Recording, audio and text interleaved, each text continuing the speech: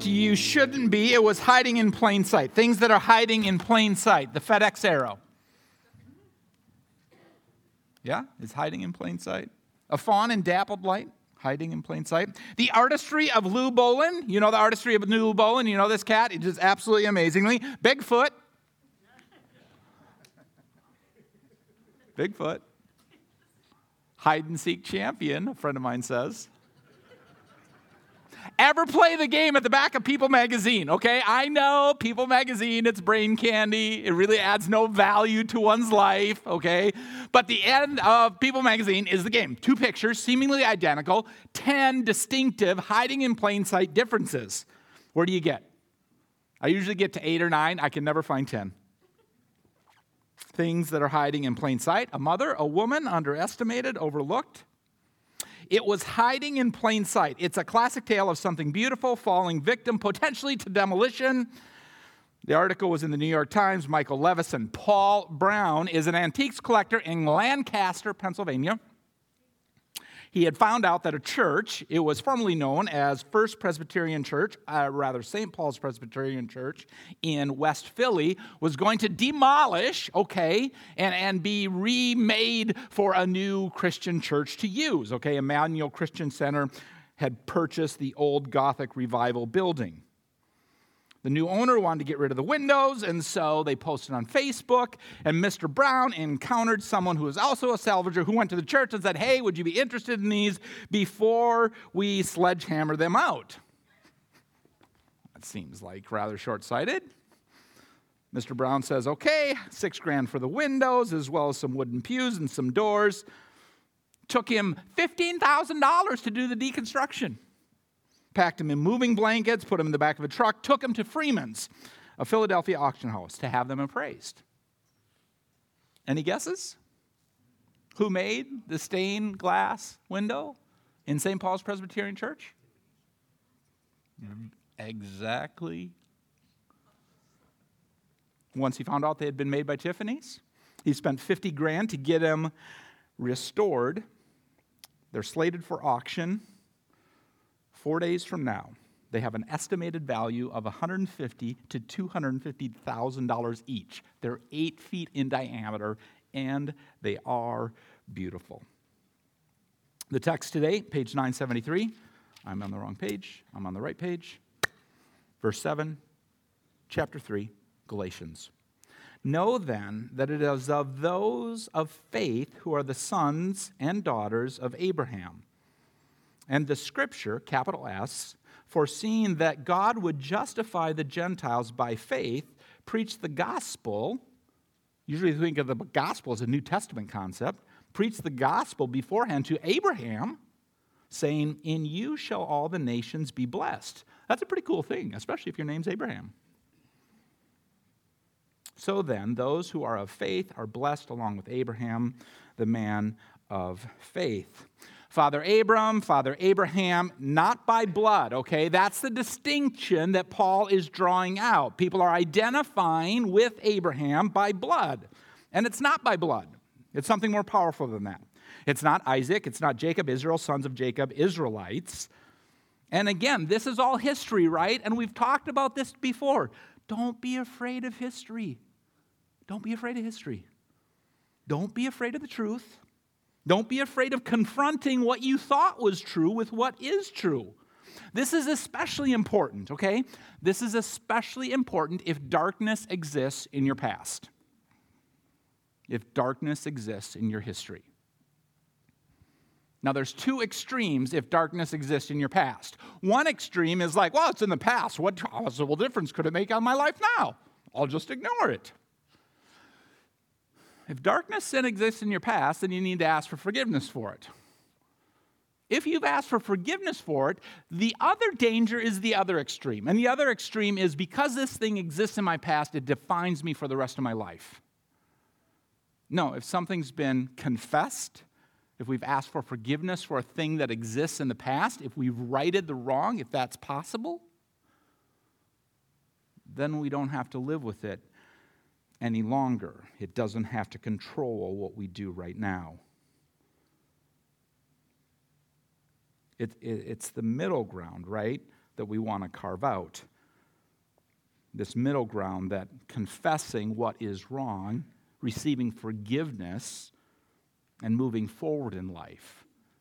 Avoiding the extremes, no big deal, to this controls me for the rest of my life. This middle ground really defines a lot of how I look at life or theology or current events. It's just that being in the middle doesn't make headlines. And almost always both sides are mad at you. At any rate, all that is to say, arrogance is not a spiritual gift, quality, or fruit. And what Paul is encountering is arrogance of the first order. He's encountering a group of people who are telling the Galatians, if you don't literally, if you're a male, look like me, something's wrong with you. Paul continues to build on this singular person, okay, this Abram, this Abraham, the singular person in the course of God revealing God's self to humankind. Is Abraham a beta test, a prototype? Maybe. I mean, how God revealed came to Abraham was in some ways a very singular event, right? But in other ways it had already been tested. I mean, Adam and Eve walked with God in the garden. Noah found grace in the eyes of the Lord. Enoch walked with God and then was no more. And I'm certain there were others, because God didn't start wanting to be in a relationship with his created order with the maturation of Abram. One might argue wanting to be in relationship was a driving force, if not the driving force, for the creation idea. And at this point, Paul's opponents would say, yes, Abraham is our guy. And then they would add, Abram was cut. Cuts like a knife. Sorry, Brian Adams. I just had to do it. Different knife. And Paul's like, it's not about being cut. Paul's like, you're missing the part that is hiding in plain sight. And the scripture, capital S, foreseeing that God would justify the Gentiles by faith. When Paul writes this, he's referring back to Genesis chapter 12, verses 1, 2, and 3, when Abraham has this radical, one of many radical encounters with God. The scripture, capital S, the scripture speaks. The scripture is the word of God, right? The word speaks. We identify the second person of the Trinity as the word of God. That's what John tells us in John chapter 1. Scripture speaks, the words of God, the word of God, the power of the word. The word makes things happen. Scripture speaks. This is more than describing what will be done. This is the doing of that thing that will be done. The word, the scripture, is God in action. It's why we have such a high view of this text. It's why we say this is our authority. Scripture speaks. These are the words of God. And specifically, Paul is bringing us back to the beginning, Genesis, right? Where Abraham hears a voice, and it's God whispering into his ear saying, hey, I want you to follow me. And through you, I'm going to bless all people. All the nations will be blessed. We'll talk about blessed in a little bit. And then in Genesis chapter 15, there's this thing that gets repeated. God again comes to Abraham after Abraham stubs his toe. And God's like, I'm with you. I'm with you. Go outside, count this. I'm with you. I am on your side. Follow me. And Abraham's like, yes, I will. And long before the knife, Genesis tells us that Abraham trusted God. And by that, we say Abraham was a person of faith and by faith. And Paul says in this current argument of who's on God's side, it's all hiding in plain sight. It's all right here, of and by faith.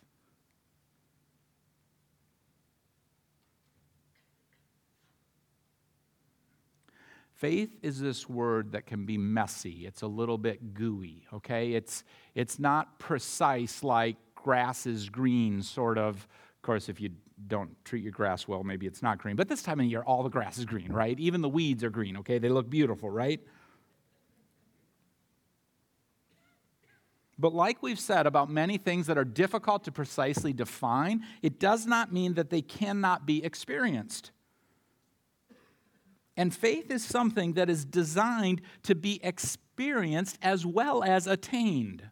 It's not a pipe dream, okay? It's not like you come across an architect who draws something that's absolutely beautiful, or a concept car, okay? If you've ever seen a concept car, okay? The concept car, but you can't drive it because it's a concept car. It's just a shell, okay? It really actually wouldn't work. You sit in it, it wouldn't go anywhere, okay? This isn't faith, right? Faith isn't something that's created but not designed to be used. Faith is designed to be experienced as well as attainable, okay? There's many things in life that aren't attainable, like finishing a remodeling project in your home. You get to 80% done. You get to 80% done, okay? And you're like, it's good enough. I don't need to go any further. You may not say that out loud. And then your spouse looks at you like, why can't we finish this for Mother's Day? And you're like, because I don't love you enough. I'm going to get in trouble for that one. I'm going to get in trouble. There's every guy who's going to be like, I'm going to get in trouble for that. Get in line. Stretches around the block, out around. Faith is designed to be experienced, and it is attainable. Those of faith, by faith, are blessed. Now, we think of blessed in terms of living in a nice home, wearing nice clothes, driving a nice car, having the things of life. Okay, fair enough, but that's not what the Bible means. Because this book has to work in a culture that isn't like ours. So our ideas of what it means to be blessed are kind of maybe shadows. For Paul, to be blessed is to be justified. There's that word again. Can't escape it. For Paul, to be blessed is to be found right. For Paul to be blessed is looking good before God because of faith, by faith. Faith in what? The Word of God. Faith in Jesus. All people, all nations have equal access to this idea of faith. The value that God places on all skin colors coming to faith. That is the game. Remember when we talked about what the gospel was a couple, 3-4 weeks ago, the 3 interrelated ideas, remember that? You might argue justification is the foot, okay, is the foot that you start striding with, especially for the individual. Is the individual justified? Is the individual blessed? Is the individual standing right before God? How does that happen? Of and by faith. It's something that begins and continues. Faith. Ever get a phone call? Have an interaction with someone? Someone who you're like, wow, that was odd. I mean, why would they be interested in me? I mean, say Taylor Swift calls. Hey, I'm going to be in the metro. You have any time? What? Aren't you dating someone new?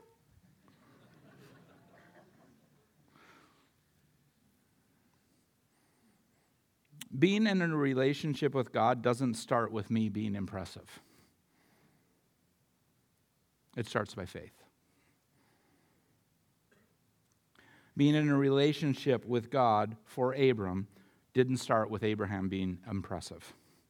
It started by faith. It started with a living God coming to Abraham. It starts with a living God saying to us, I want to hang out with you. The living God, the creator, the redeemer, the lover of people who says, I want to love you. I want to love you. I want to love you. God is whispering that, shouting that, screaming that, however you want to express it. Right now, God is saying, I want to love you. It's almost preposterous. My response, I have nothing to bring. I'm not very smart. Why would you ever want to hang with me? God's like, I want to love you. Just let me love you. Again, two extremes, right?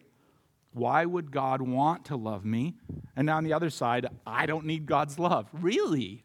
That's an interesting place to be. I don't need God. I'm fine on my own. Have you ever noticed people who don't need God, who are fine on their own, are always looking over their shoulder? Living, wanting something more? Thinking that more of something will satisfy this thing that they're missing? When what they're missing is hiding in plain sight. It's the love of God. And so reluctantly, right, God says to John, God says to you, I want to love you. Will you let me? And reluctantly, I'm like, okay, I guess so. And it starts. That's faith. That's faith. It's taking the chance that what God is saying is true, that he honestly wants to hang with us. It's experiencing this thing called faith. And faith increases, right, with the length of the relationship. It increases in the good. It increases in the face of adversity. It increases with history. Faith is in the track record. It's in the experience that one has shared with another. And sometimes faith allows you to wonder and to doubt. Do you really love me, God? I'm really kind of a despicable human being. God's like, yep, I do. And it's okay that you doubt. I'm still here for you. I can handle your doubt. I think any relationship that is strong enough to have times of uncertainty, times of doubt. Don't be afraid of these things. It's not a weakness to talk with God and with others about God that we're doubting. It's all part of the faith journey. We start this. And when we start this, we are those of faith. And we're experiencing something that is hiding in plain sight right before our eyes.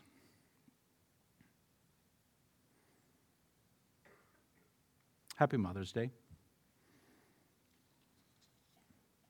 Do you realize that if you're lucky enough to be a woman, or lucky enough to be sitting next to a woman, you possess God image beauty in plain sight? Do you realize how beautiful you are? Do you realize how much the Father loves you?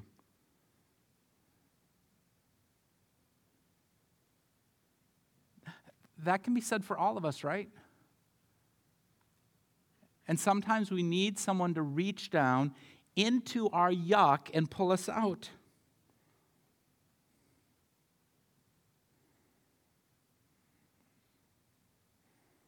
My friend is a cop. A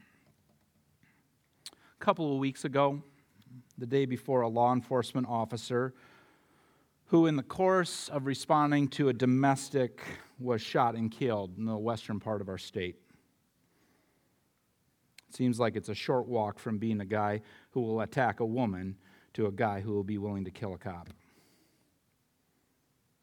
At any rate, my friend was, in the course of his duty, responding to a domestic. In my way of thinking, this is like the absolute nightmare, right, of a situation. I'm not a criminologist. I don't understand these things. But it seems to me walking up to a door where there's a domestic going on, you have no idea what's on the other side of that door. My friend enters the house. He follows all the protocols, maintains situational awareness. On his way to the perpetrator, he walks through a room, looks into the room, and there is a loaded, ready-to-go, high-powered rifle on the floor, right next to an easy chair, along with a .22 with a banana clip on it. He's kind of like, oh, that's interesting.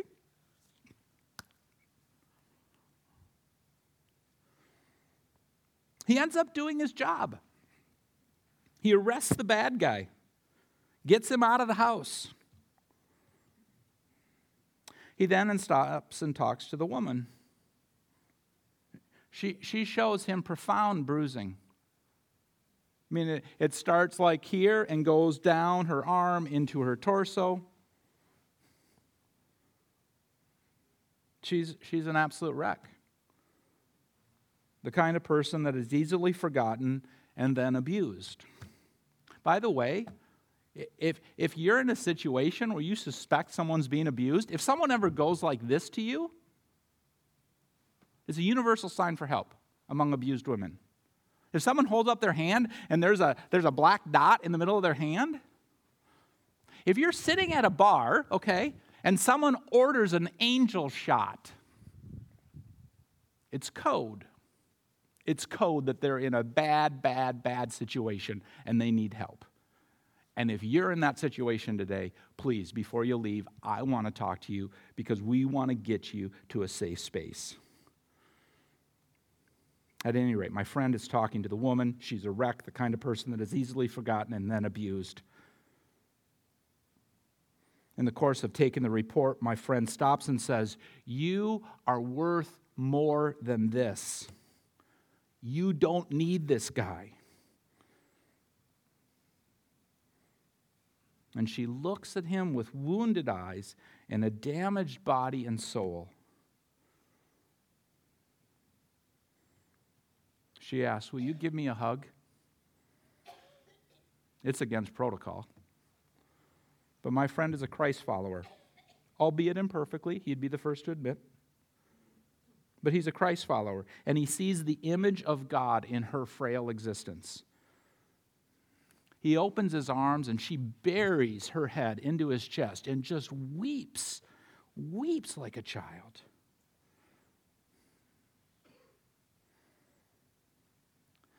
And that's what Paul is arguing for.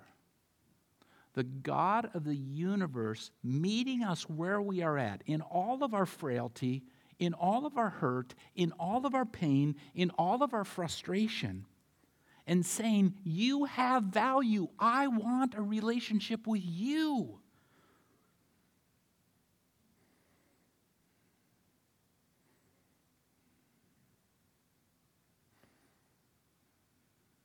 And you can respond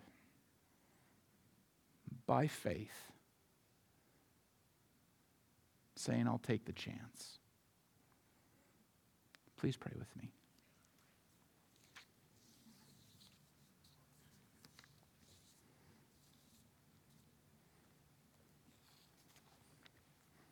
In the quietness of the moment, if you are in a bad spot, or if you know of someone who's in a bad spot, please commit to getting help. Please. Please.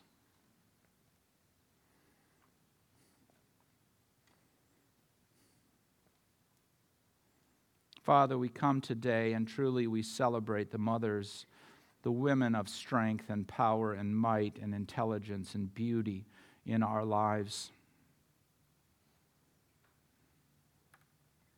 We are grateful, Father, grateful that they are created in your image and are worthy. For all of us, Father, you invite us by faith into a relationship with you.